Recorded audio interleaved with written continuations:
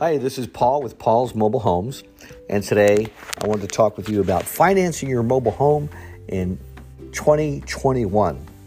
Well, financing is important. Not everybody's got the cash to put down to buy a mobile home in full. So how do you finance a mobile home? Well, a lot of people don't know that you can finance used mobile homes. Yes, it is definitely possible, and there are a number of companies that will do that with you.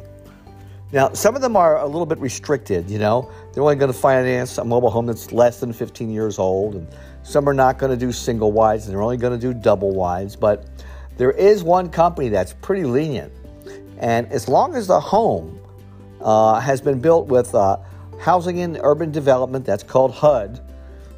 It's a government agency. It's a federal government agency called HUD standards, which began in 1976. Then they will loan on that home. 1976. So the home can't be older than a 1976, but it can be pretty darn old, and you can still get a loan on it. Now, the other thing is that this particular company will not loan less than $20,000. So whatever home you've got, it's got to be worth more than $20,000, and you got to figure out, well, there's got to be a down payment as well. So probably $25,000 is the minimum that you're going to sell a mobile home for and finance it. And that might take some fixing up in order to do that.